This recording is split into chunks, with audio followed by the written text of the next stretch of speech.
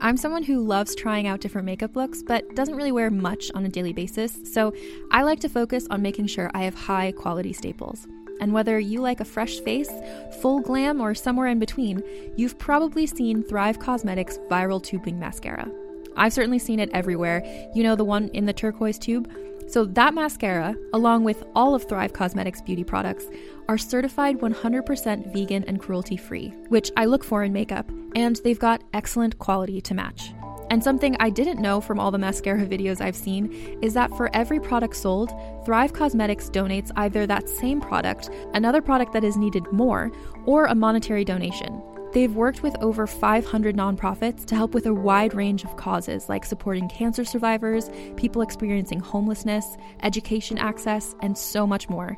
Knowing that makes me feel even better about using their products. And I do enjoy using them. Like I said, I like having high quality staples, and so my favorites are products that are multi-purpose, like the Brilliant Eye Brightener. It comes in a bunch of colors, and I like using them as eyeliner, eyeshadow, and even highlighter. Thrive Causemetics is luxury beauty that gives back. Right now, you can get an exclusive 20% off your first order at thrivecausemetics.com/thrive. That's Thrive Causemetics, CAUSEMETICS.com/thrive for 20% off your first order. Contained herein are the heresies of Radolf Burntwine, erstwhile monk turned traveling medical investigator. Join me as I uncover the blasphemous truth of a plague-ridden world, that ours is not a loving God, and we are not its favored children. The heresies of Radolf Burntwine, coming January 2nd, wherever podcasts are available. You're listening to Muses and Stuff. This is the podcast that's all about the dolls. They were the groupies, the wives, the girlfriends, and the muses who played such a huge role in rock and roll history by simply being themselves. They were sweet, sexy, brave, and powerful. They went after what and who they wanted, and they made no apologies. We are your hosts, Shanti and Lynx. Thanks for listening, and enjoy the show.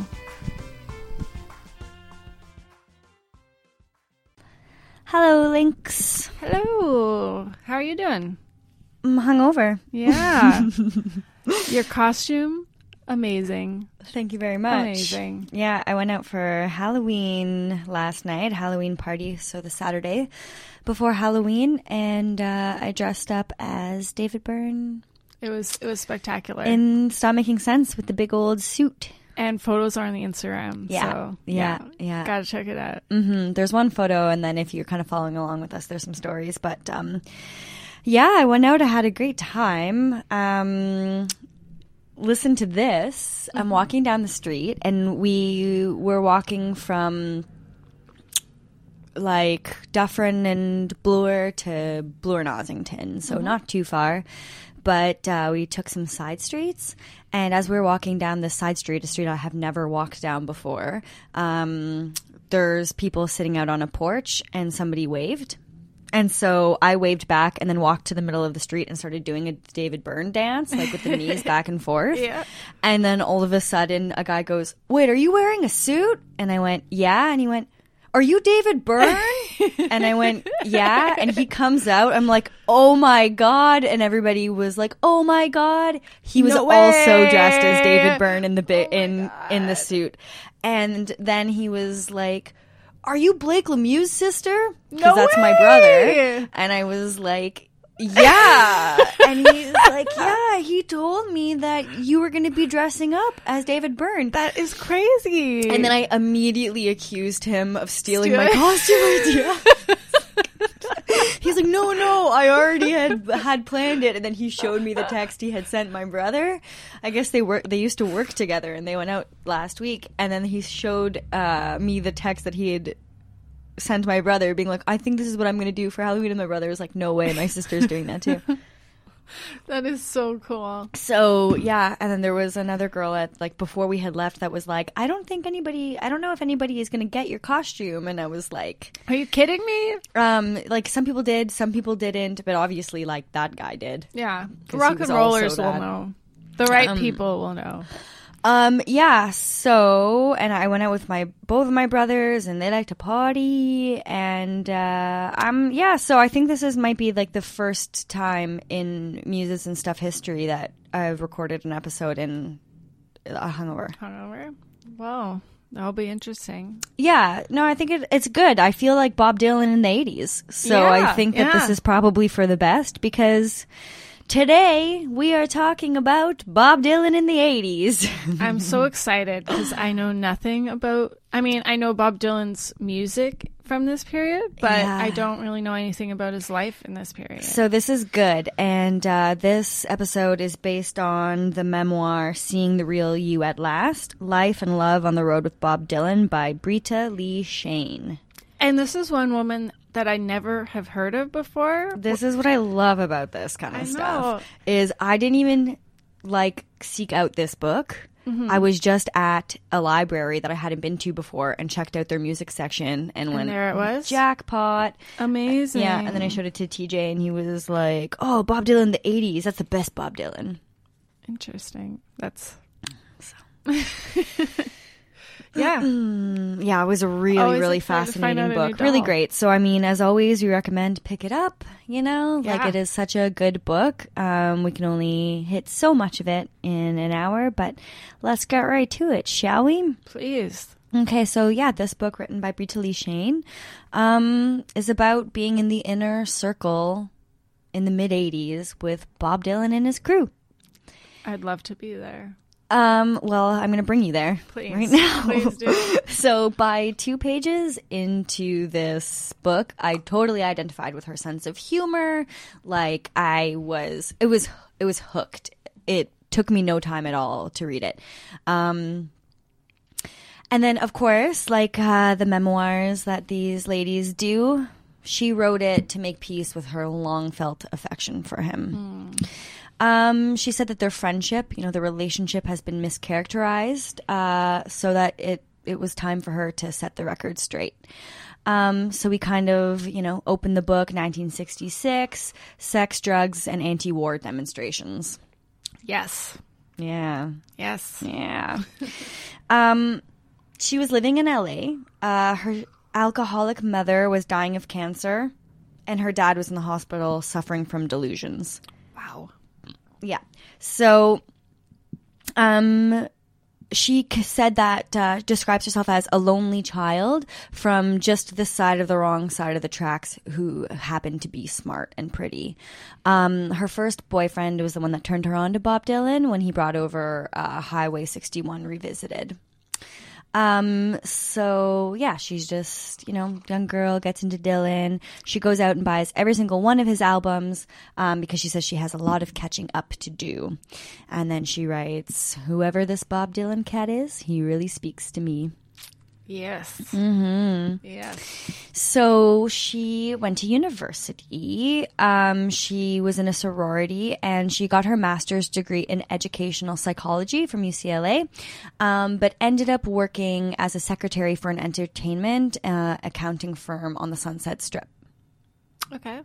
Yeah, pretty early on, she says, if someone back then had said that one day I'd meet Mr. Dylan, the man, face to face, I probably would have told them, I want a hit of what you're token.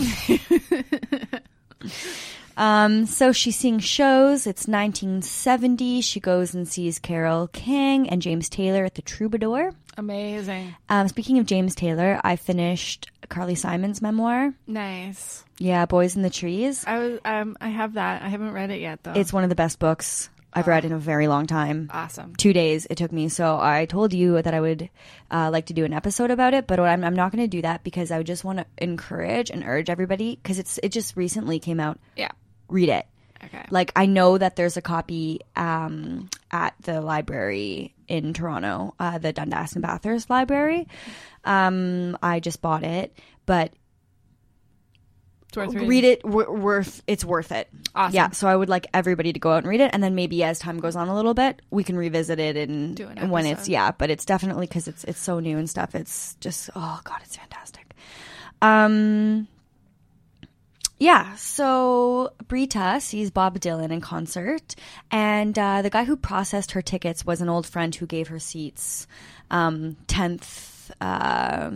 rows back but it was like in the center. So she was pretty stoked about, these tickets because I guess those were Prime. Even 10 rows back at a Dylan concert is a good ticket. Yes. I can't believe I was 4 rows back at a Dylan concert. Yep. It was insane. She said the 70s for her weren't just a joyride of bell-bottoms and platform shoes. Her mother died in 1971. She had a friend die of leukemia. And around that time, she met a man named Ron, who she would eventually marry, and then who also died. Okay. So Ron was a Vietnam vet. Uh-oh. Yeah. Tortured by the action he had seen. So he would wake up in the middle of the night screaming. PTSD. They lived together a block from the beach, and he was a Dylan fan as well. So she's 26 years old. She has 2 college degrees. She's struggling financially. She decides that she wants to be a writer. That's where you make money. But she had, heard the voices of doubt in her mind, hearing her mother telling her that she's not good enough. And, so she didn't pursue writing right away. I'm glad she did later. Yeah. Yeah. Actually, there was a moment towards the end of this when she tells Bob, I'm gonna just keep pursuing my writing. And he just, sucks the wind between his teeth. I feel the pain. I want to write. I want to be a writer too. So just not what you do if you want to be making the dough. But I mean, because as soon as Bob Dylan hears that one of his ladies is a writer, for it's sure. Oh, okay. He's got to be used to it by now. So she goes to school for real estate. And in the meantime, works as an office manager to a plastic surgeon. So some of the things that I don't get into is there's funny little tidbit stories all over the place. A time when her boss brought a psychic into the office, and it's just some of the crazy shit that her boss and the psychic got up to. And I gotcha. Yeah, not really I can't really justify adding it in. I understand. Doesn't propel the story forward, exactly, but it's very funny. Interesting when you read it. Is. I gotcha. Yeah, so check that out. So she marries Ron, and he dies on the back of a motorcycle. So she pours herself into work, is working 80 hours a week, making lots of money, and losing all of her friends until she's like, what the fuck? Jeez. Yeah. So all the while, she's kind of following Bob Dylan and what he's been doing and where he's been playing. August 1976, she says an interview with Dylan appears in TV Guide of all places. The TV Guide of all places. When the interviewer asks him how he envisions God, Dylan responds, "How come nobody ever asked Chris Christopherson questions like that?" Okay. So she discusses the Dylan shows that she's seen, the venue, the year. 1979, she calls Bob intense but disheveled. She went to a show where some people booed him and walked out, but she enjoyed it. That seems to be the general kind of outcome of a Bob Dylan show. Half the people are like, what the fuck? And then the other half are like, damn, that was good. Yeah. Yeah. So December 8th, 1980, she writes, because she was a journal keeper, note keeper, thank goodness. John Lennon is assassinated, and I take it personally. The next day, I blow off a mandatory real estate meeting to cruise the streets of Los Angeles in my latest vehicle, a mid-70s Silvers Mercedes-Benz, wearing a black armband and buying up Beatles albums while commiserating with other devastated Lennon devotees. Aww. Somewhere in here, I replace all of my old Bob Dylan albums because they're all scratched. Aww. Yeah, so she really sets up at the beginning just talking about how much of a fan she is, basically, and how she really, really, really followed him. Quick cool thing about Yoko Ono, June 1981. She writes a letter to the Los Angeles Times in the defense of Yoko Ono when the press was exploiting, or when Yoko Ono was bashed in the press because they were saying that she was exploiting John's death by releasing the controversial album Season of Glass. And it ended up getting published and yeah, so she was Yoko just got Yoko so fan. much shit. Yeah. Mm-hmm. She had, Brita had written her first novel around this point, called Detours, and she's got a good sense of humor about the whole thing. I don't think it ever really, picked up, got published, anything like that. But anyways, so she decides to start dating after her husband dies, and then, she starts dating a young hot rod guy. He's younger, now you can tell me if I'm pronouncing this right or wrong, Dylanophile? Dylanophile? Yeah. Dylanophile. So brings her audio tapes, and she keeps all that stuff. They break up, and then he shacks up with a cool MTV DJ, and then she marries the next guy who she meets, who she says was a music producer who does mostly commercials when he's not doing drugs. Okay. So things are getting kind of wild for her. I think she's kind of off the rails a little bit with all of this craziness happening with her life and her personal life, and that marriage ended up ending after 9 months, but she said at least everyone was still alive. You don't say. Yeah. So I like that she kind of goes on to about Dylan's performances at this time. He was on Letterman. She said that he was kind of weird and off balance. And then there's a pretty funny thing that I'll just read it from her, that she says about Dylan's Live Aid performance. Oh, okay. Yeah, so this is July 1985 at this point. So now we're getting into mid-80s. We're gonna is that Go on. Lynx is dancing. So wait, is July 13th your birthday? It's the 5th. 1985? Maybe. Don't put my age out there. Own it. Man, being hungover and recording a podcast is a horse of a different color. Okay, so she is hanging out with a couple of buds. She runs into an ex-boyfriend whose name was Fred, and then he changed it to Durf. So Durf? Durf. Durf. D-E-R-F. So she's Why hanging out with a would bunch of anyone people. do that? Drugs? I don't know. Drugs, and I guess he was into numerology. So they're just smoking grass, and then somebody's like, Dylan's on Live Aid. And this is what she says about the performance. A bunch of us huddle around a small TV passing a joint as Dylan, Ron Wood, and Keith Richards, looking as though they've been dug up from their respective graves, deliver one of the worst performances imaginable. Before staggering off stage, Dylan does wind up mumbling something audible, albeit inappropriate, about diverting $1 or $2 million of the money collected for saving the lives of Ethiopian famine victims to helping farmers here in the U.S. pay off their mortgages. Oh, God. Everyone watching is disgusted by the debacle, except for me. I'm merely confused.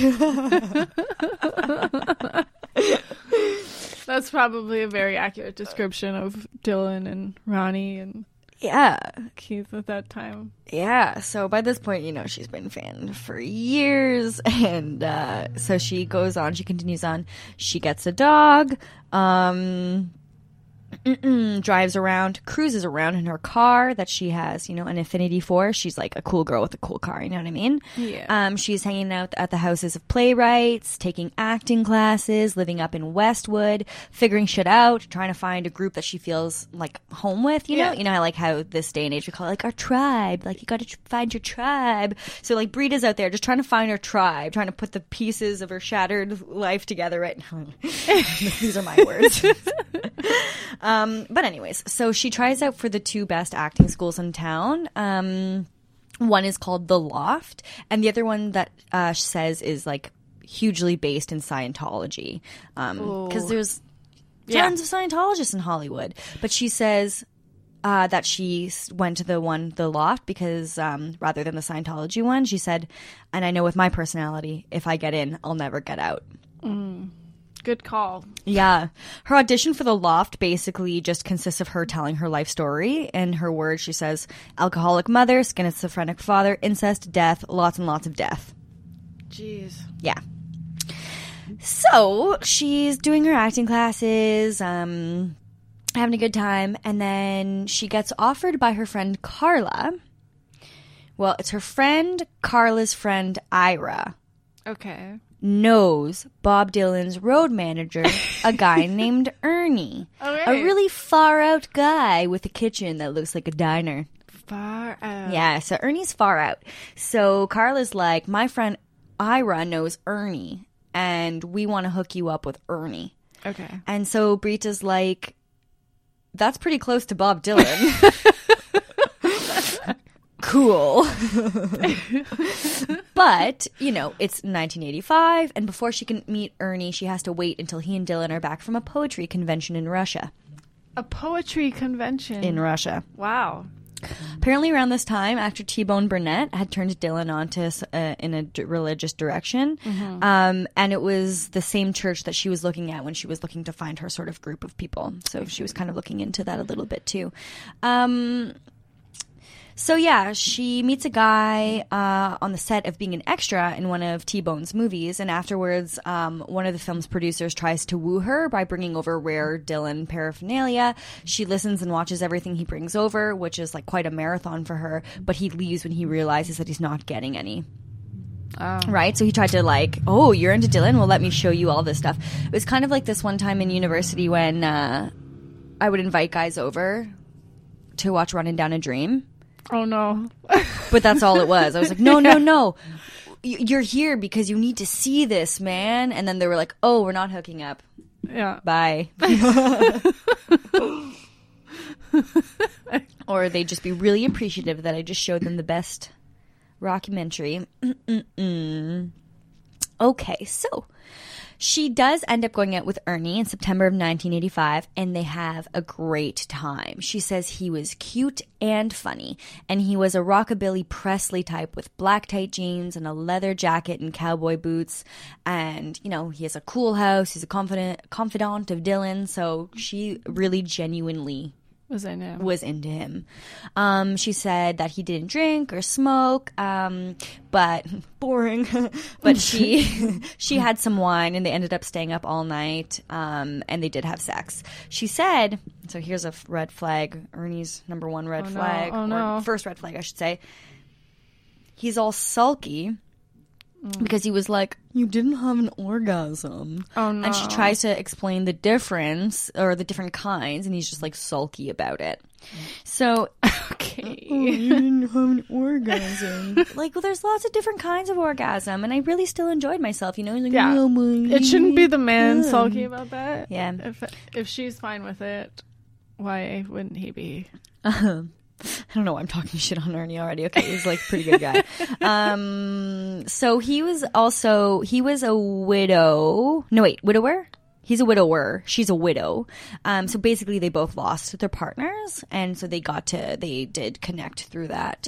Yeah. But she said it was hard for her to live up to the ideal that he had for his wife, and the relationship quickly started to suffer because, you know, he still had all of her stuff. It was just like that sort of, you know, it's definitely different when like your significant other passes away when you're still together and in love, as opposed to, you know, divorcing and having that closure.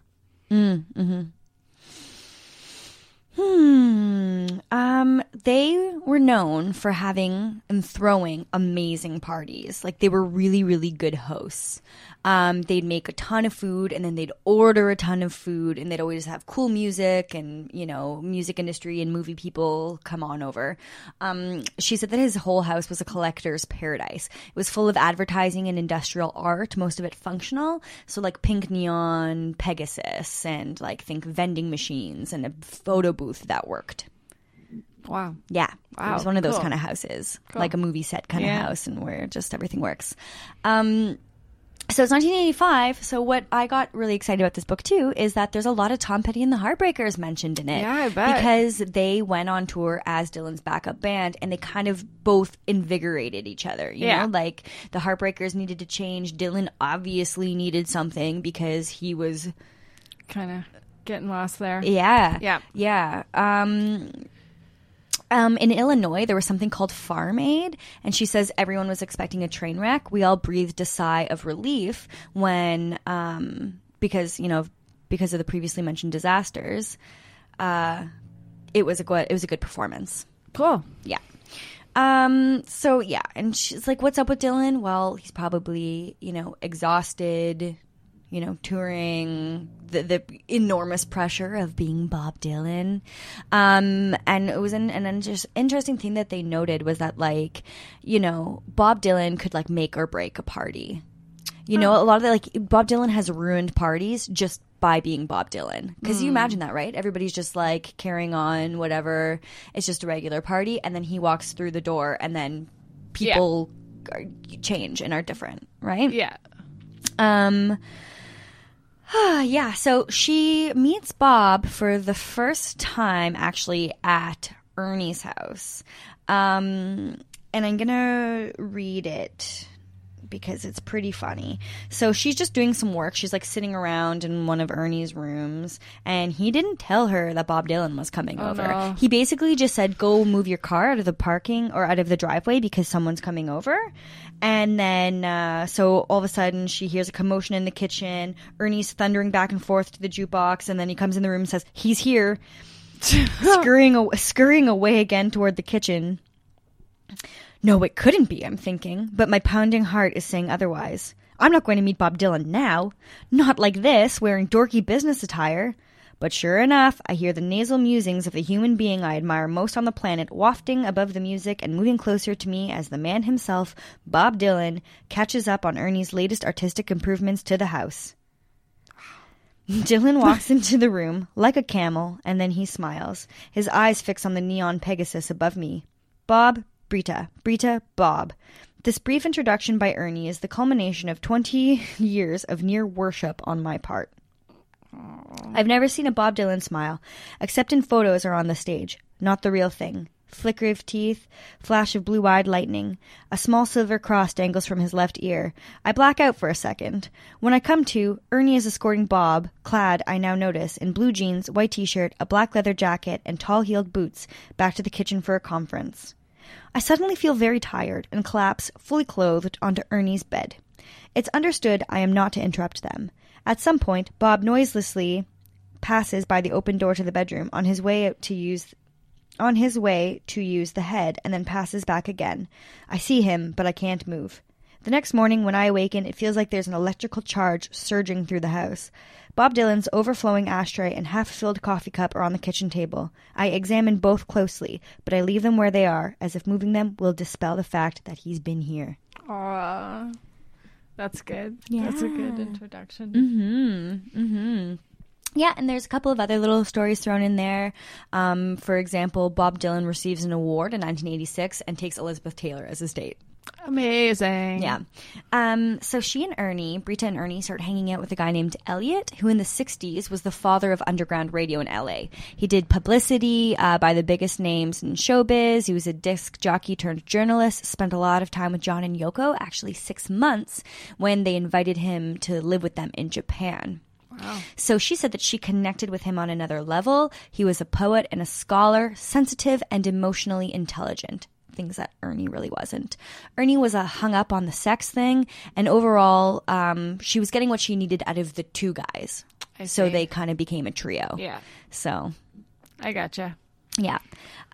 She starts seeing more and more of Bob as she gets closer to Ernie. At parties, she says sometimes it was difficult to talk to him, but then they seem to be getting somewhere slowly. You know, it's one of those inching closer and closer until trust is established and whatnot. Gotcha. Yeah. At this time, Bob Dylan is dating Carol Childs. And so I didn't know who that was. Okay. But she was an A&R person with Geffen Records. Yeah. And that night at the party, she said that Bob was looking her over, Brita, upside down and backward. And about her shiny red shoes, he said, "Why don't you click them together?" When she leaves the party that night, something happened. Bob approached them at the door as they were leaving to say goodbye. And Brita says, "When I smile and tell him how good it was to see him again, he puckers up, leans forward on his toes, and kisses me. On the lips. Whew. Good night." Wow. So she kind of, it's when it's like a kind of like a family member, or like, my family's French, so we kiss each other on the lips.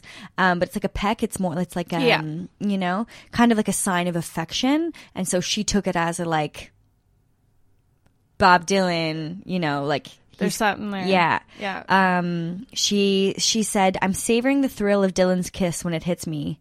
We're going to be seeing a lot more of Bob Dylan around here." So Ernie and Brita throw another party, and Sean Lennon is there. He's just a young kid at this point, probably about 10, 11 years old, and Brita would babysit him. Cool. Yeah.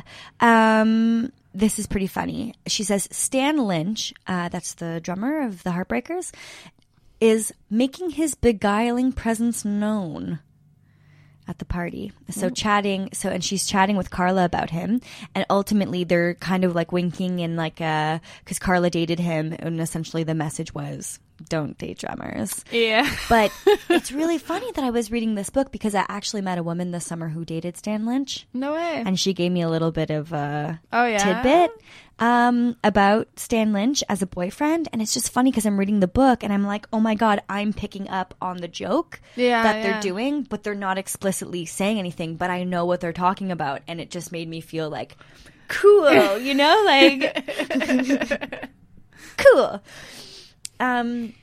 So it's a jam-packed party, and Bob shows up towards the end in a hooded sweatshirt, which she describes him like wearing quite a lot around that time.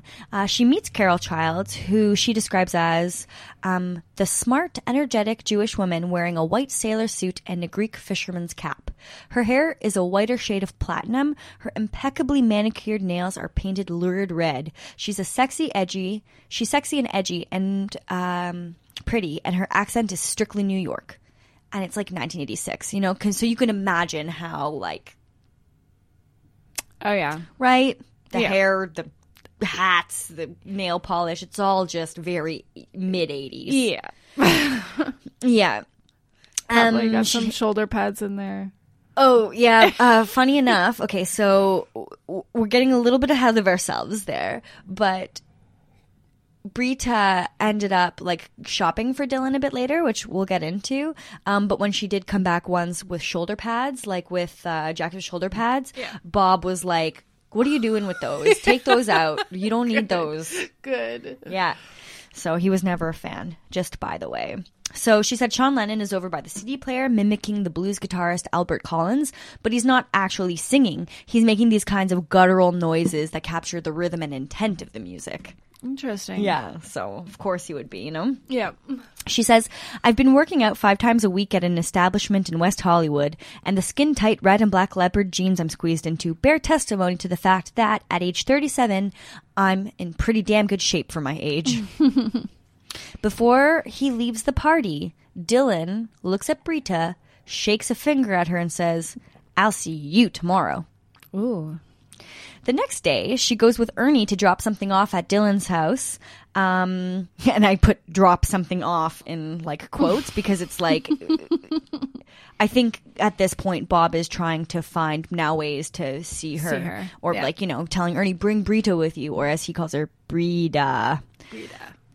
So she gets to his house, the guys chat, and Bob encourages her to walk around and explore the grounds of his house. She's walking through the 14-acre backyard in heels among rocks and all kinds of cool shit growing in the pool that has been made into a flower bed.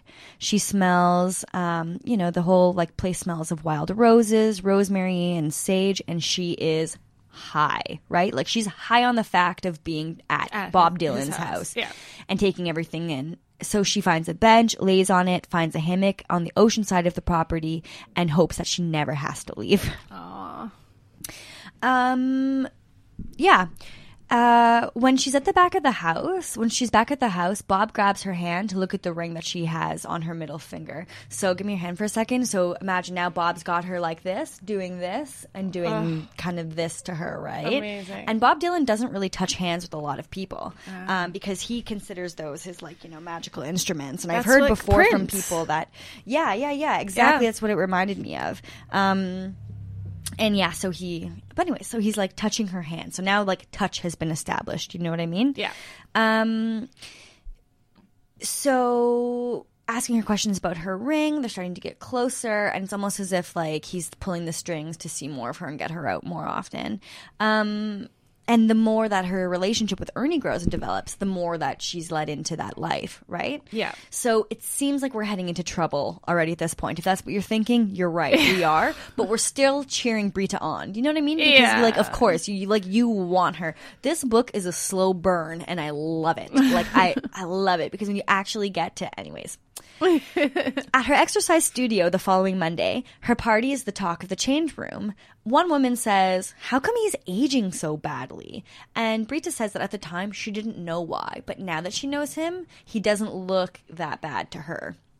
So he must have been going through some shit. Yeah. And one woman said, "At 40, you get the looks you deserve." Oh, that's interesting. It's harsh, but also true. Yeah, I like that we're covering a Bob Dylan in his 40s at this point too. Yeah. So Bob shows up at their house in Venice on his motorcycle and wants to take a walk down to the boardwalk, but since he can't do anything like that alone, they go with him. So afterwards, Bob and Brita are chatting about CDs versus vinyl. Bob doesn't like CDs because the sound is too clean, and then she's noticing his body language at this point when they're sitting in the kitchen. We're next to each other, facing at right angles, and his hips are rocking nervously towards mine. Oh, getting good. So it's Bob's birthday. Bob's birthday. They're sitting outside together, just the two of them. They find themselves alone. And Carol calls out that lunch is ready, right? And so she's very much like, I think Brita's kind of confused at this relationship because, Carol kind of bosses him around. He seems kind of like grumpy and grumbly when he's around her. And then so she says, the Tin Man in blue jeans pulls himself up and the two of us walk toward the house together. She doesn't understand me, he says. Aww. And this little piece of information, I think, is like her big in, So at the birthday party, Brita gives Bob 3 gifts. And among them is something he loves, which is a vintage bowling t-shirt that says Bob Dylan, but Dillon. Bob Dylan's mobile that she's had for years. And he ended up wearing that shirt throughout his next tour. So he pretty much would wear that constantly. She talks about a pretty funny cake fight that started because his assistant Carol, because he said something like, "Carol, why don't you cut the cake? You do everything else for me." Yeah. And then so she put cake in his face, and then he put cake in Brita's face, and then ended up where he's pouring champagne all over her. And it's a great time, but like Carol is like not happy because she's not into that kind of stuff, right? Yeah. She's just like more proper. Mm-hmm. Yeah. Yeah. At this time, Bob was looking for an artist to design his newest album cover, and Brita introduced him to her friend Tony Goodstone, who wrote the book on pulp art. So they hit it off right away. So that's kind of cool. That's just like a little bit of, when we talk about the women who really are like the connectors, and it's like, well, you should hook up with these people because you're like, and so a lot of the women are like the visionary in that kind of sense. Mm-hmm.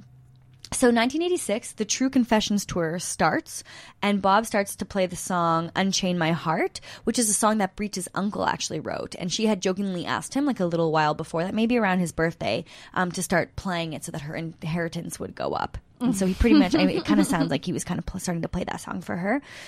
At this point, she's living and feeling like a rock star, going to all of the best restaurants, but she says that she was feeling some spiritual unrest. Okay. Things are starting to get complicated with Ernie. She loves him. She loves their life together. But Bob is making things difficult for her. Yes. Imagine. What a terrible problem. Bob is playing a show at Madison Square Garden on her birthday. So he invites Ernie and her to come, and he gives Ernie the week off for her birthday. And so Brita asks Bob if he'll play Unchain My Heart and Happy Birthday, and he agrees.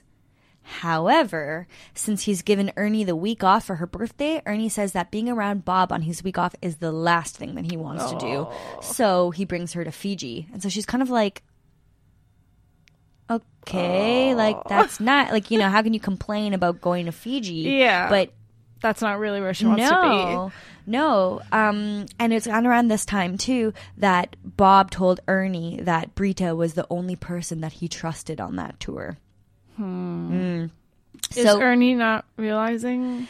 She says that people, like, there was a point where people started to realize it, and it was like everybody except for Ernie. Poor Ernie. But anyway, come on. Like, he had to have, you know, and it's like, maybe one of those times where you're blinded because you don't want to see the obvious. Yeah, that's a good way to put it. So in Fiji, she can't stop thinking about what it would be like to have Bobby D sing her happy birthday.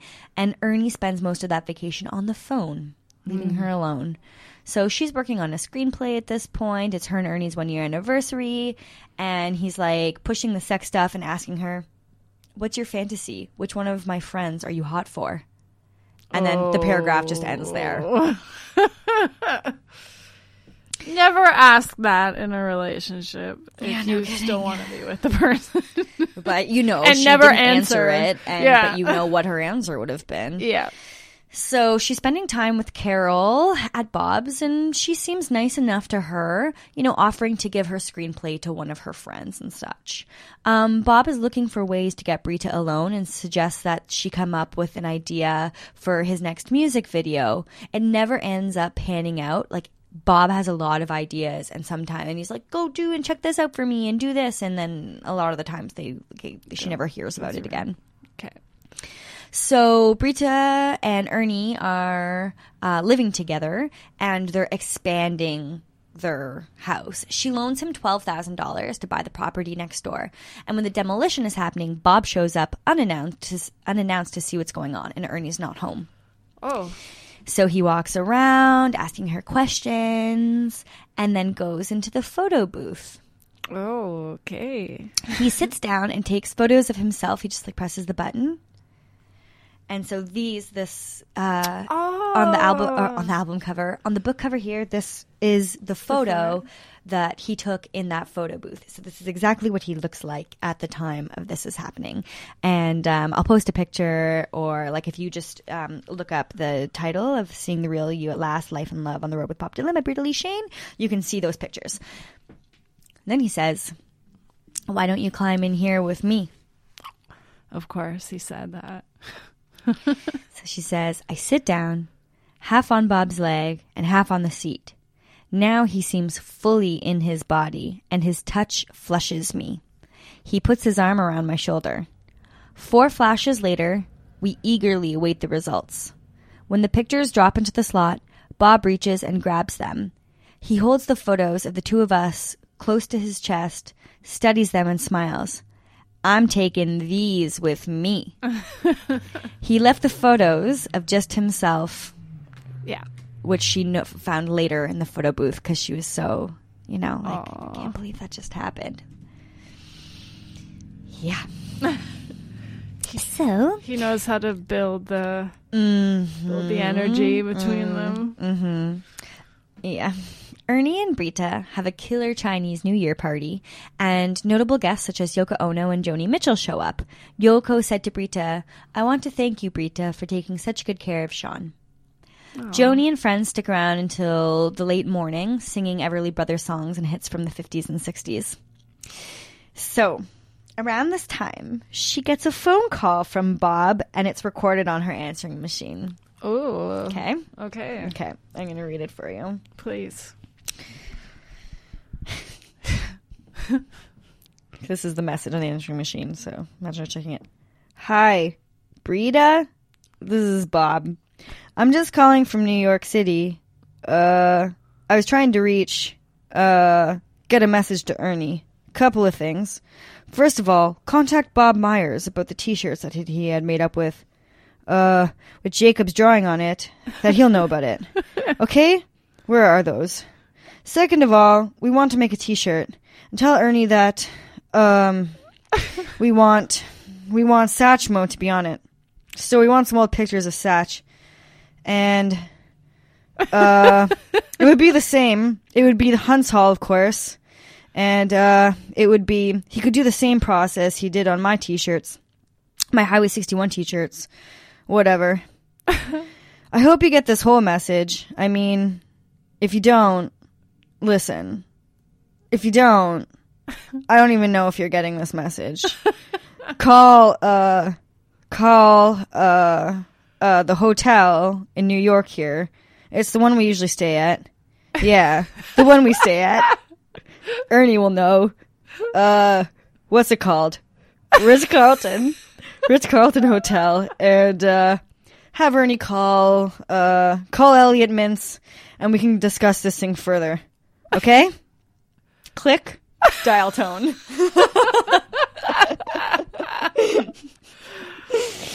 That was great. She says, in the heat of the moment, namely midnight LA time, the above matter was apparently very urgent. But I won't get the message until the next day. As far as I know, no T-shirts fitting this description were ever created, though the idea might have come up at a time or so in passing, as in, yeah, like the T-shirt for Satch. Yeah. Yeah, that sounds like Dylan. Yeah. I don't know if you're getting this. Okay. So, Bob is recording at Sunset Records, and they're getting closer. She's working on her script, and she's kind of thinking about the video that she might do for Bob, and she's also hanging out at the record studio. So, like, things are cool. She goes to a party at Bruce Willis's house with all of them. They're driving around, smoking grass in a limo, and they didn't even know that they were going to Bruce Willis's house. They just knew that they were going to a party. Mm-hmm. Bob ends up breaking into the liquor cabinet that's in the limo. And Bruce Willis is known for having wild parties at this time and like really pissing off his neighbors. But they said that none of them would have gone to this party had they known that it was Bruce Willis's party. Why was he that like crazy? I don't know. He was just like starting off, I think. And I used to love Bruce Willis. I had a crush on him from Die Hard when I was a kid. Anyway, I would have gone to that party. I would have been happy to go. So he's like still newish on the scene. So Bob walks into the party, through the party, just walks straight, doesn't even stop, walks into the party, through the party, straight into the backyard. Okay. Where Brita finds him under a eucalyptus tree. Of course. And so she finds a bottle of red wine and then brings it out to him. So they're just kind of sitting there now under the stars, like starting to drink wine. Yeah. And it, makes me wonder that like, if a woman is now this close to Bob Dylan, Bob knows that, like, it's like, well, she's now in my orbit. Obviously, there must be something special about her. Yeah. You know what I mean? Like, she has made it this far. Yeah. And it kind of made me think, too, and just while we're on the subject of Bob Dylan, I gotta say, like, at that concert, when I was standing up in front of Bob, and Lynx is rolling her eyes at me, and he looked up at us dancing, and I feel like there might have been that little flash of like, good for you, you did it, you made it here, you got this close. Do you know what I mean? I gotcha. Yeah, like I don't know what you did to get here, but you did, and I think that's pretty cool. Okay, so they're sitting outside at this party, and yeah, I'm gonna hold on to that flash of recognition from Bob Dylan for as long as I live. Just the mere fact that Bob Dylan looked at me, is like, imagine sitting beside him drinking wine under a eucalyptus tree, for fuck's sakes. I know. Damn. Okay. So people started eventually like joining them. Little by little, people started to feel a little bit more comfortable, and then the party gravitated to outside. Yeah. And then Bruce Willis himself is outside rolling up a fatty, and Brita's kind of like, I don't know, I think they kind of gave the impression that he was kind of pompous and that he was just like, I bet he was. Like, just there I was, Bob Dylan. Yeah. Smoking a joint. At my party. Yeah. Yeah. So at this point, Brita and Bob are watching movies together until 3 a.m. Like movies that Carol doesn't like. Do you know what I mean? I see. Yeah, and they're hanging out with other couples, but it kind of seems like at the end of the night, it's always the two of them that are left over. And, you know, like Carol comes out and is like, okay, you two, like it's time to get to bed. I always find it strange when people stay in relationships with people that they know don't connect with them on the levels that they want a connection on. Mm-hmm. I don't understand how you even get to that point. Well, she's thinking about Bob a lot now at this point. He's on tour with the Grateful Dead, and his sons accompany him quite a bit. So he's got the three sons, Sam, Jacob, and Jesse. Jesse's oldest. Then I think it's Sam and Jacob. One night they went out to dinner. On the way back, they passed a bookstore, and Joan Baez's book was just out. Oh. So he's like, come back tomorrow and and get that. And maybe those two too. Like, to make it not seem obvious that like Bob Dylan was like see, specifically, about he wanted to know what was written about him. So the next day, Brita went back, got the book. Then before she gave it to him, she read the whole thing, and she doesn't say much about the book, only really that Bob hurt her. Yeah. Mm-hmm. So there's a pretty funny story. When I was telling you how, like, sometimes he would get these, like, notions in his head that he just wanted to do something and then drop it completely. Yeah. So, okay, listen to this. Spring 1987, Bob buys Carol an $800,000 house in Coldwater Canyon, and Ernie and I are enlisted to go up there and wait for the telephone man or the cable guy or both. The place is oozing charm and dripping in ivy, which in LA means it's crawling with rats, but the setting is peaceful and rustic. Dylan is so impressed by the pest control people who do the inspection on Carol's new house, one young woman in particular, that he decides he wants to do a movie about termite inspectors. He tells Ernie to recruit me to do the research. I have a connection to the termite business, having been in real estate, so I call up some of the people I know and put together a 5-page report that includes everything from the hours the inspectors work to the type of clothing they wear, the relative effectiveness of pesticides used, and a detailed description of the different types of ants, termites, and cockroaches, German, Oriental, and American, that are considered a threat in Southern California. I also provide a reeling expose on rodents. Ernie delivers the report to Bob within a couple of days of my assignment, but I never hear any more about it. Oh, Jesus. Yeah. I guess there's a lot going on in that head. Mm-hmm. Okay. Moving on. Tom Petty and the Heartbreakers are about to go on tour with Bob Dylan. And Ernie... Oh, a European tour. And Ernie mentions that he has so much work to do that he might not be able to make it for the whole tour or for the tour. So she's with them right now. They are in the States, and they're in Philly, which she says is very rock and roll. And she buys a tie-dye jacket that she likes and wants to buy one for Bob. But Ernie says that he'd hate it. Like, don't buy one for Bob. He would hate that. Mm-hmm. Okay, remember that jacket. Yes. Okay, there's a reason why I'm mentioning this. So then they're back in New York, and her, Bob, Ernie, and Carol are walking around late at night. And then Bob ends up sending Carol home. They drank martinis until 4 a.m., and then they'd go and eat a pastrami sandwich at a deli until 4. Like him, her, Ernie, and like maybe Elliot. But Bob ends up calling Carol at like 4 o'clock in the morning to be like, do you want to come eat a sandwich? And this like pisses Carol off. So Bob seems kind of like a twat in a way. Yeah. So things are going to start to happen now. Okay. So we're getting there. So Bob, they're on the tour bus, and it's just Brita and Bob. They find themselves somehow, for some whatever reason, alone on the tour bus.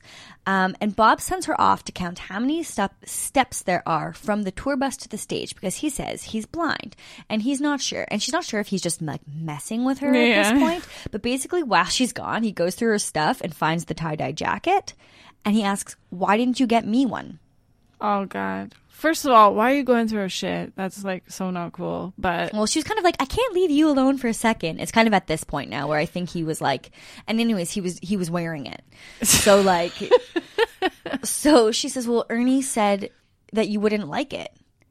And he said, Ernie doesn't know what I like. You know what I like. And then she let it be known that Ernie would not be joining for the whole European tour. And Bob said, Guess I better take you with me then. Okay.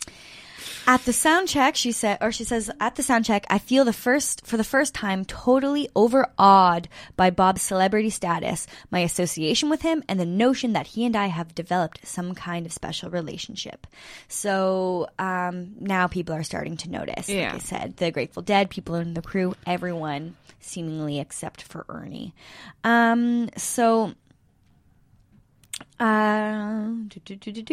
She's on the tour bus with Bob, and they're just like sitting around, and then they see two people on a motorcycle drive up, and one of them is Stevie Nicks, and Bob's like, go get her, bring her on the bus. So Brita goes out, is like, Stevie Nicks? And she's like, yeah, and she's like, Bob wants to see you on the bus. So she's sitting around smoking a joint, Stevie Nicks, Bob Dylan. Amazing. And then they get a knock on the tour bus door, and it's Sarah Dillon.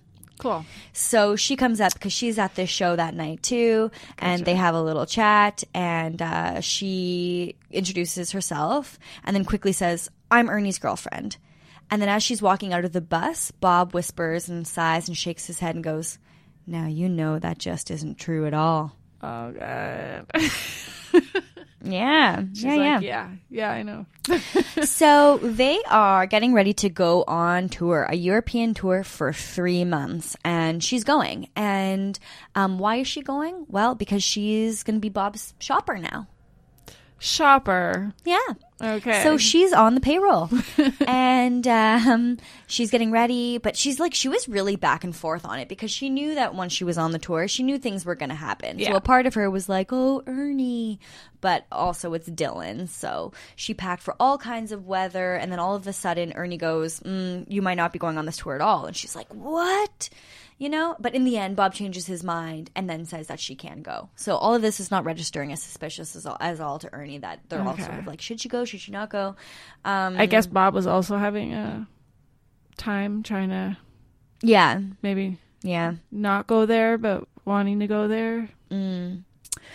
So at this time, the tour is called Temple in Flames. It's late August of 1987. Everyone has boarded the plane except for Bob, and the plane is about to leave, and there's no sign of him. So Brita kind of intuitively knows where he might be. She just finds him wandering around out front, and he's like, "Do you want to go get a drink?" And so they miss their flight. But, you know, that's what Ernie gets paid for. That's his job, basically. Yeah. He's road manager. Yeah. So he gets them another flight, and then they eventually go. They all, including Bob's oldest son, Jesse, fly to Egypt, and that includes Tom Petty and the Heartbreakers and their wives. So it was a big tour. So they all went all together. Cool. Yeah. There's some good stories here, visiting the pyramids, being in a bathing suit around Bob, and him in a small black Speedo. Oh, no. They talk about museums together, and standing in front of a, 400-year-old tambourine, and, the dinner with the band and the bands and their wives. So this is kind of just a cute little to set the scene.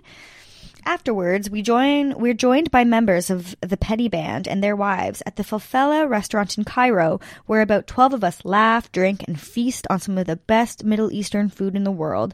Our table looks like the Last Supper, with Bob, bearded and scraggly-haired, playing Jesus. I'm sitting across from him. Fresh, warm pita bread, vegetables, platters of fish, lamb chops, shish kebab. The food and drink just keep coming. Here's to Kebab Dylan, his cousin Stan howls, raising his wine glass. And, of course, everyone raises a glass to Bob. Awesome. Good times. Yeah. So now after Egypt, they're touring around Europe. They're in Western Europe. And there's one bus for the Petty Band, one bus for the backup singers, and one bus for Bob and immediate family and friends, which is the one that she's on. Wow, it's really close. Yeah. So her and Bob go exploring during the days, and she says that she has the most fun with him than anyone else. He buys her a hat, and she's thinking, I'm only happy when I'm with Bob. So things are starting to get she's under emotionally the Bob invested spell, and it's just a whole holy fuck. He's doing really well on this tour, and he's had so many bad reviews recently that now it can start to say no two shows were alike, and he's even being frisky on stage and singing songs like "Seeing the Real You at Last," "I Want You," and "Trust Yourself." But she does say he is very troubled and unhappy, you know, and there's a lot of like, a lot of alcohol and just like underlying issues. Yeah. So after the concert, Elliot R., Dr. K, and Ernie and I sit around the plush lounge of our elegant hotel while Dylan gets more and more sloshed. At one point, he gets involved in a sing-along with a couple of his backup singers. Benmont Tench, the keyboard player from the Heartbreakers, is at the piano. Bob slurs his way through old standards like I Left My Heart in San Francisco and new standards like You've Got a Friend. It's not long after this that the almost totally incoherent Bob Dylan falls out of his chair. No, Bob. Yeah, so Ernie leaves at this point and like leaves the tour, has to go and do whatever, and she's finally alone with Bob Dylan. But now that she's alone with Bob Dylan, all of a sudden this woman just appears kind of out of nowhere in Finland. She's the wife of somebody who died. I forget what her name is. She has short hair. Anyways, she starts sleeping with Bob Dylan or in like the back of his bus. So Brita's like, why does she get to sleep in your bed, you know? And he's like, oh, she doesn't mean anything to me. Then get rid of her. So, but yeah. no, like, I don't know. It's just like a weird, that's maybe some kind of like power thing. Like, anyways, so she's saying that now that this woman was there for a few days, like his shows were shitty again, and maybe it was because like she was keeping him up and whatever. And I'm sure she was. So yeah. So one day in Finland, Brita and Bob are walking around and they see a woman reading a newspaper, and on the cover is Bob. So Bob stops her and asks her what the magazine says, and the Finnish woman says that she would prefer not to tell him what it says. Because it's bad, she says. And so they convince her to read the headline, and she says the headline read, "The god arrived, the man performed." Her face is burning red, and they make her continue.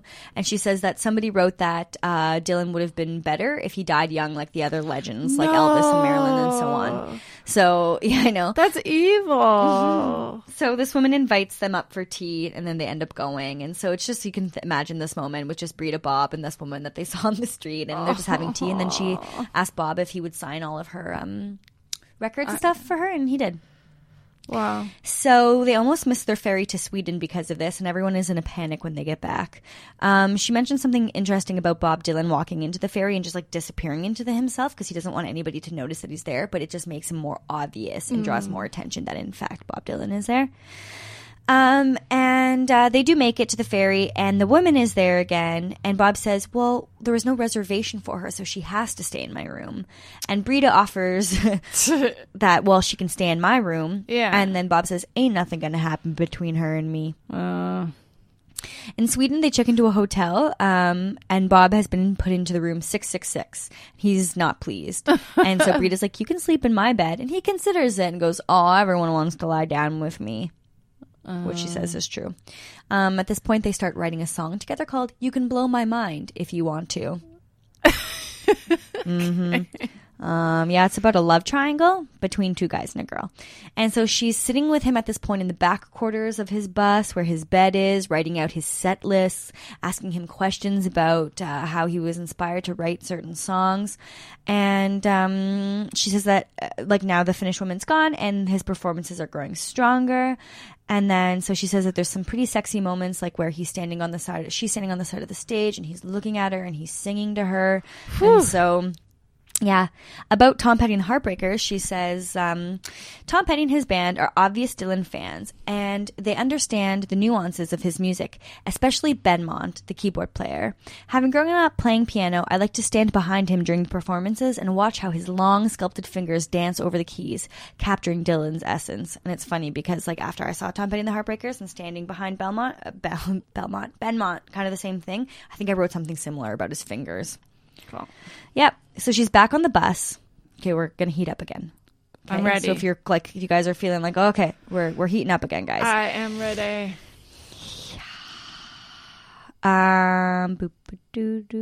Yep. So she's on the bus with Bob, just the two of them. They're playing a game of Go, and after a while, she gets up to make tea. Bob gets up, stands behind her, and he's gonna go get a beer.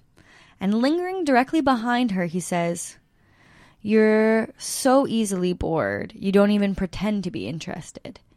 She can feel the heat coming off of his body and onto her back. And she says, without turning around, "Is that so?" "Uh-huh," Dylan says. "You're gonna get bored with me." Aww. So she says that night, Bob directs the driver of the bus to stop in the middle of nowhere while everyone else stands by so the two of us can listen to the frogs sing as we go out for a long walk under the stars. Yeah. Side note, at around this time, Bob decides to spend the night on the tour bus with the backup singers. And he says it's to, like, practice, Okay. you know? And she's like, well, he's obviously, like, sleeping with one of them. Yeah. But the girls the next day said that he just, like, showed up on the bus, drank a lot, and passed out. Okay. In Italy, Bob buys her a gift. What was it? Can you guess? Any guesses? What might Bob Dylan buy somebody as a gift? A guitar? A pair of denim fringed hot pants. Oh, of course. Yeah, of course. And she's kind of like, what? But she wears them around the room and garners his approval, but she never wears them again. Good call. Yeah. She says, the next day, Benmont and I visit the Sistine Chapel with Mike Campbell and his wife. Mike Campbell is the guitar player of the Heartbreakers. Benmont's cute and intelligent with a droll sense of humor. I think he likes hanging out with Dylan as much as I do. The Campbells, too, are sweethearts. Should be Tom Petty in them. Sweethearts. Mike and his wife have spotted a pair of boots by a famous Italian designer in a window somewhere that they think I would like. All the while, we wait in the seemingly interminable line to get a peek at Michelangelo's Triumph. They give me directions on how to get there. So it's just a little side note of how awesome Mike Campbell is. Beautiful man. Okay, this is where we're really getting steamy. Are you ready? I'm ready. Okay.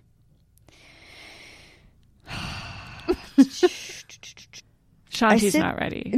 Guys, you try recording a podcast hungover.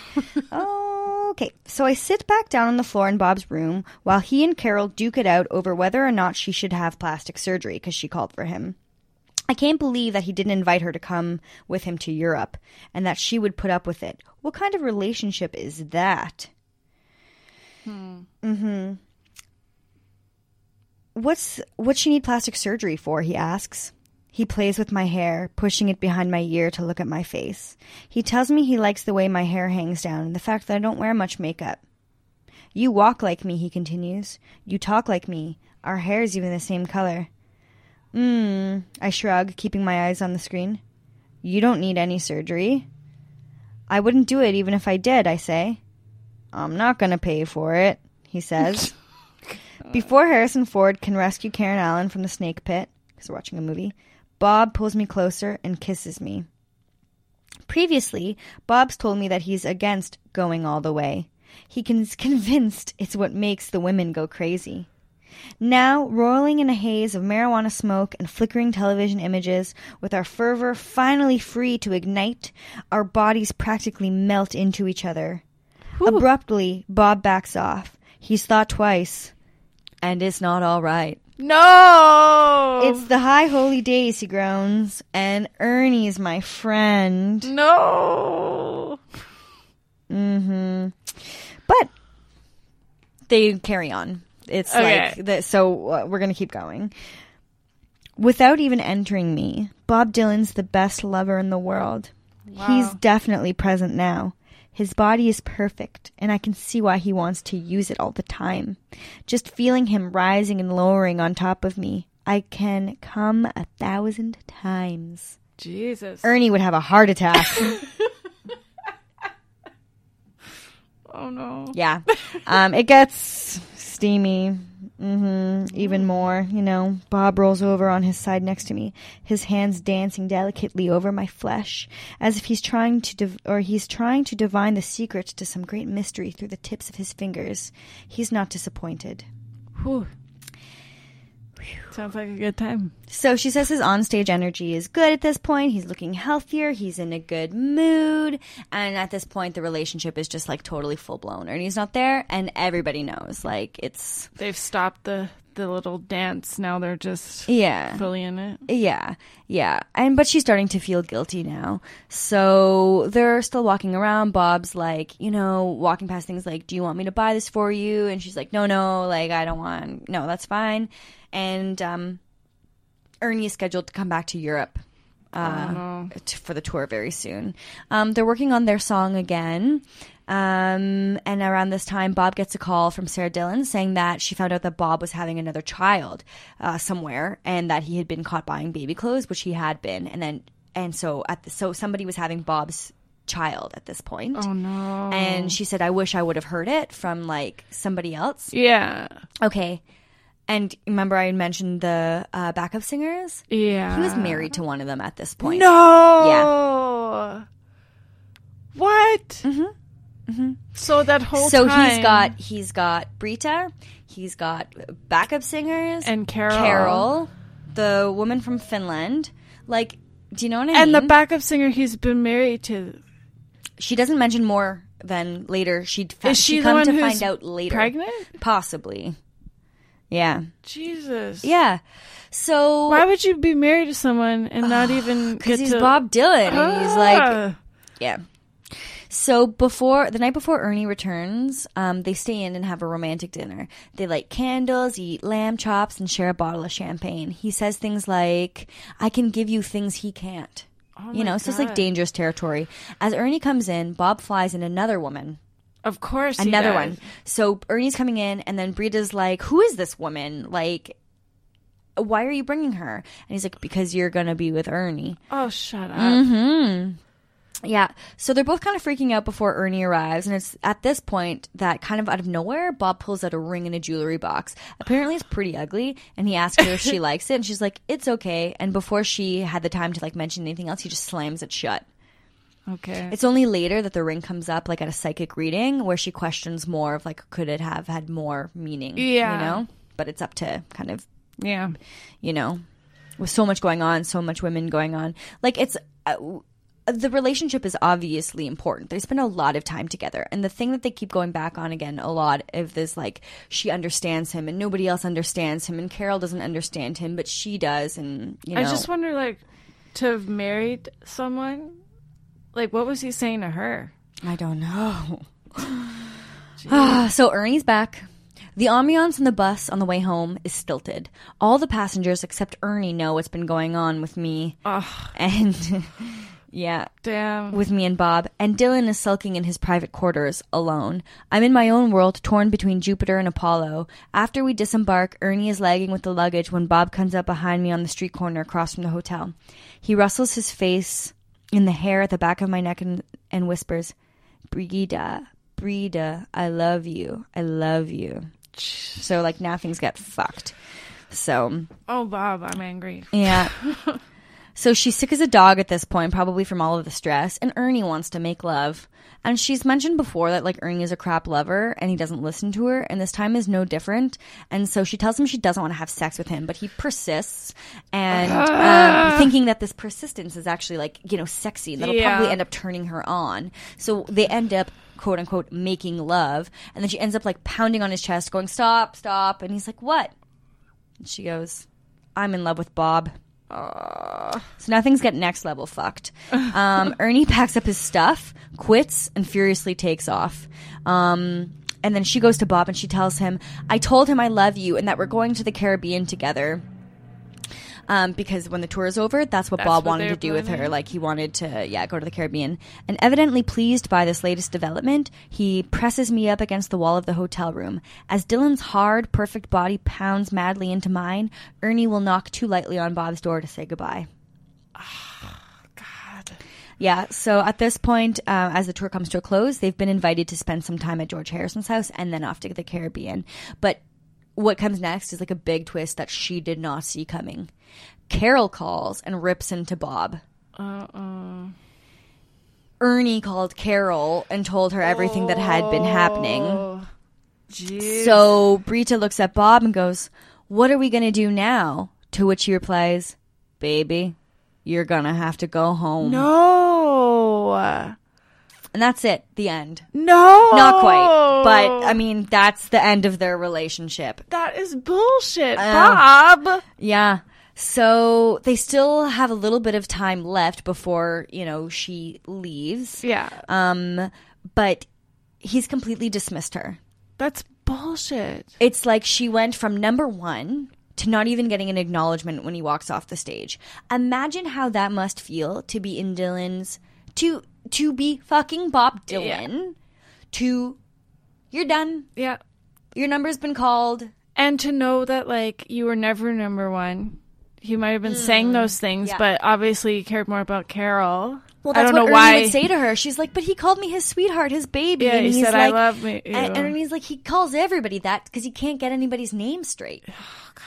Because there's so many of them. Yeah. But she was in love with him. And he said that he loved her too. And... You want to believe it so bad. Yeah. And it's just like, imagine being so high. So high from Bob Dylan like that to that crash. You know, like imagine how that must feel because she was riding so high, almost like, you know, flying too close to the sun. Yeah. And then it's a devastating crash. Like, talk about, you know, groupie blues. Oh, man. Like, I think I have groupie blues sometimes after I've just seen a good show or, like, you know, hang out with the band. Imagine. Devastating. Like, Bob Dylan, you know what I mean? So at this point, she said she was feeling empty, used up, that she doesn't understand what's going on. Of course. And Bob tells her it's a man thing. Oh, fuck you. A man thing? Yeah, between me and Ernie. Understand? No, Bob, I say, shaking my head. I'm sitting on the floor across from him, hugging my knees to my chest. I do not understand. Look, you can't just see someone walking down the street, Bob says, referring again to how Ernie and I first met. Ernie owes me $10,000, I say grimly. For the construction on the house? Yeah. Kiss that money goodbye. Bob bites his lower lip. Maybe you should come work for me. I don't want to work for you, I yelp. I'm a writer too. Bob, I need an explanation here. The truth. Dylan clutches his gnarled hands penitently over the crotch of his black jeans. Sometimes I do bad things, he says. Oh my God. He's way too old to be pulling that kind of shit. So basically, she goes home and, like, she wants to die. Oh my God. It's just bad. Her and Ernie have a big fight, you know, and they end up, like, she packs her stuff up, she leaves. She tries to heal, put the pieces of her shattered life back together. But for a little bit of on a light note here, she goes to a party at Danny Goldberg's house, and apparently the whole point of the party was to set her up with Michael DeBar. No way. Yeah. They had some friends that wanted to hook them up, and but I guess she's just like totally unable to, you know, just think about anything like that. But she sees Michael, you know, like kind of sitting in a chair, and as she's about to leave, he finds her at the door and says, "You think it's an accident? You and I are both the only ones wearing black." So nothing ever happened, but you can picture Michael DeBar saying that, right? That's so funny. So she sees Bob twice more afterwards, one time running into him at the Dr. K, like the acupuncturist, into his office. And so it's just like, what have you been doing? Writing. And I'm like, hopefully not about me. And she's like, I've been playing the guitar. And she's like, I've been learning Don't Think Twice, It's All Right, but I can't get the strum. And so he like goes up behind her and like shows her how to strum it.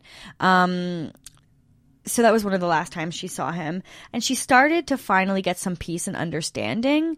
Ernie really blamed things on her. And then Bob also blamed things on her. Of course. So when Bob was talking to Ernie, trying to explain him, it was very much, he was like, well, she made me do this. She would come into my room and she was only wearing this and all that. And then so she's like, wait a second. This was not all my fault. No. You know, what happened was between her and Bob. And he knew the power that he had. Yeah. And they all had a part in it, she said, including Ernie. Mm-hmm. So she decided to stop taking all the blame. Good. I'm glad she wrote the book, too. Mm-hmm. He deserves. Exactly. And so she has a 40th birthday party, and I think Bob calls her sometime around here, and she doesn't call him back. And the last time she sees him is at a concert, and he's quite out of it. And at first, it doesn't even really register that she's there. And so then she was like, look up, hi. And then he was just like, oh, Brita. And then he's just talking about that time in Helsinki when the light was just so...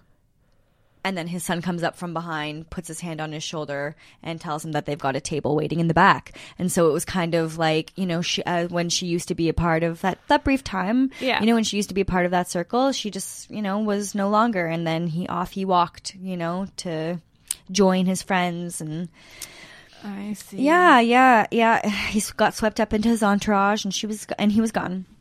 So in 1993, she marries a cinematographer. And it's in 1998 that she decides to write the Bob Dylan story of her life, of course, for peace. And she says that because if she doesn't truly let him go, she will never be able to fully love someone else. And that's like including her husband. So around this time, she begins to write the book. She watches Imagine, the John Lennon documentary. In the film, she hears the song, I Don't Believe in Jesus. Yeah. I don't believe in Elvis or Kennedy. I don't believe in Zimmerman, he adds. I just believe in me. It's a good one. So in Paris, with her husband, she's reflecting. Writing about my experience with Dylan has helped me heal the rift that's existed inside me for too many years. That terrible split between what was right with me and Bob and the rest of the world, and what I can't help thinking was fate. In fact, if I had to do it all over again, I would. Wow. That was good. Dylan is an ass. I'm reading a book right now too that we'll be discussing, and it's just, it sucks when like all these people that you just love so much, are human and sometimes like terrible assholes and just. But what is it, Lynx, that despite knowing about Carol, knowing about the tour bus going on, seeing this woman in Finland, it doesn't matter. She still made the choice because it's Bob Dylan. Like there are beings on this planet that it's almost like rules, like regular rules just don't apply. Like imagine how many people in this world just want to fuck Dylan, you know? And that's the whole thing about the rock stars. Sex, drugs, rock and roll. There's just something about... They get forgiven a lot easier than everyone else does, for sure. I mean, how old is Bob right now? Like 70? Yeah, if he wanted to give it a go, I would give it a go. I would. I would. Yeah. Yep. Oh, God. Because it's Bob Dylan. Let's hope that he's not still. But like, why wouldn't he be? I'm sure, like you said, there are women all around him right now. I heard he's single right now. Oh, well, that's a start. Yeah, go get him. I'm going to. Well, we know where his artist studio is. Actually, I remember. I messaged you and I was like, where's Bob's studio again? And you're like, that's not a conversation that we had. And I was like, oh, okay, I remember who I had it with. So I asked them, and then they told me where his studio was. And then I told you. So we'll just have to go and hang out in front of it, and we'll have to see for ourselves. We'll get some hot pants and... denim fringe hot pants. Yeah. Okay, well, all right. Yeah, that was great. That's that. That is the story of Brita Lee Shane. You did a great job, especially being hungover. Thank you. Yeah. Thank you. Okay, so that's it. Yeah. Our episodes are getting longer. Yeah. Well, they're worth chatting about. Yeah, I think so. All right, everybody. Thank you so much for listening. Yes. You want to tell the people where they can find you can find us on Twitter at Shanty and Lynx, and you can find us on Facebook and Instagram, Muses and Stuff Podcast, and our website. That's it. iTunes. Yeah. We're all over. We are all over the world. Okay, thank you so much for listening. I love you all. Yes. Good night.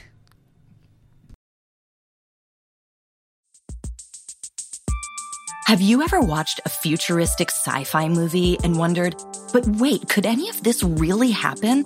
And will I live long enough to see it? That's what our show Hypothetical is about. I'm Carrie Bechet, and on this podcast, we ask what-if questions about the future.